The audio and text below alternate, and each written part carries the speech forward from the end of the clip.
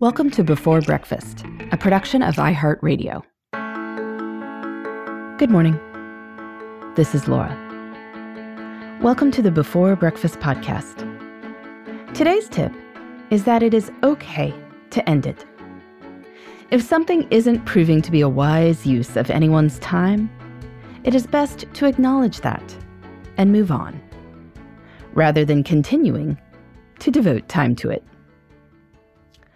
I've been talking in a few recent episodes about how to be more resilient with time. Mastering time management is all about creating a schedule that works with life as it is, not as we wish it would be. I mean, when does anything go perfectly? With investments, we talk about not throwing good money after bad. Once money is spent, it is spent. And sometimes a little bit more can help matters. Yes, you should probably pay for that $500 car repair rather than spend $30,000 on a new car. But economists warn to beware the sunk cost fallacy. If no one is excited about a new product your business thought about launching and it looks like launching it will require a lot more investment, well, probably better to walk away, even if you've spent a lot on the process already. Spending more won't get that money back, because nothing will. It's sunk. Better not to make more losses now. The same is true with time. If you have booked an hour to meet with someone, and it is clear within the first few minutes that the two of you cannot accomplish what you set out to do, there is no point hemming and hawing and trying to rescue the conversation. The fact that you booked an hour doesn't mean you need to spend an hour. Same with your personal life. If you really aren't enjoying a movie, it's okay to stop watching it. I mean, maybe the movie will redeem itself, but most likely you will be happier using the time to go for a walk or read a book instead. If you are training for a race and you are supposed to run 10 miles, but you feel terrible after 2, it is okay to stop and try again another day. The key is to see the red flags for when something is an unproductive or generally bad use of your time, and figure out how you can be flexible rather than rigid with your plans. In general, to do this, it helps to have a purpose for any set chunk of time. What is this meeting supposed to accomplish? What are you trying to do during this block of deep work time? And yes, you can have a purpose for leisure time as well. You want to relax and decompress in the 90 minutes after your kids go to bed and before you go to bed. Is what you are doing accomplishing that? If so, great. But if you are watching a show you don't like, or reading a book you don't like, or half-heartedly checking email, you can acknowledge that this is not contributing to that goal. And you can stop doing it. There is no point in being sad about the time already spent. The future is still yours to redirect.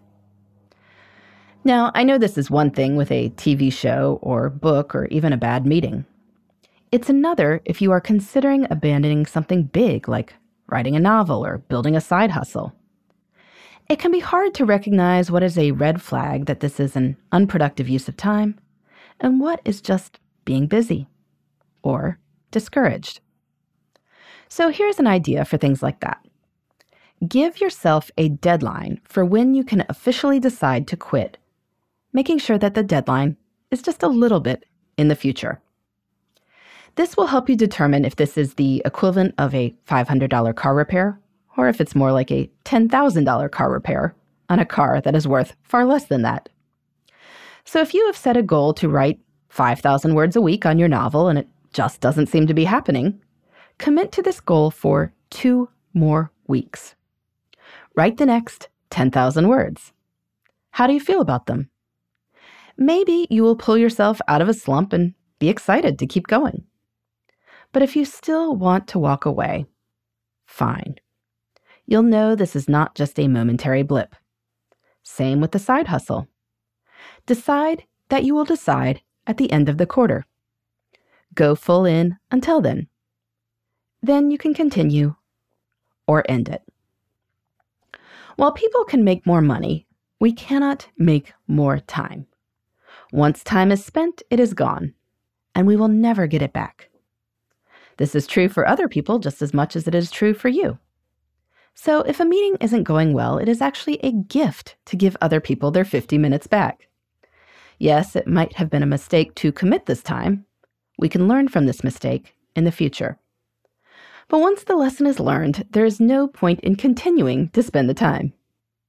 We can do great things with that time, as long as we aren't choosing to do things that aren't worth the bother. In the meantime, this is Laura. Thanks for listening. And here's to making the most of our time.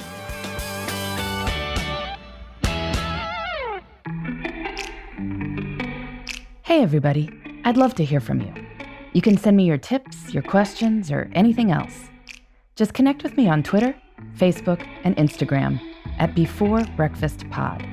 That's BE, the number 4, then breakfast, POD.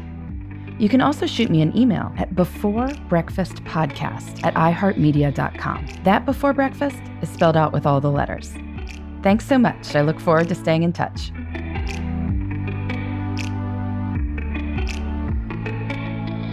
Before Breakfast is a production of iHeartRadio.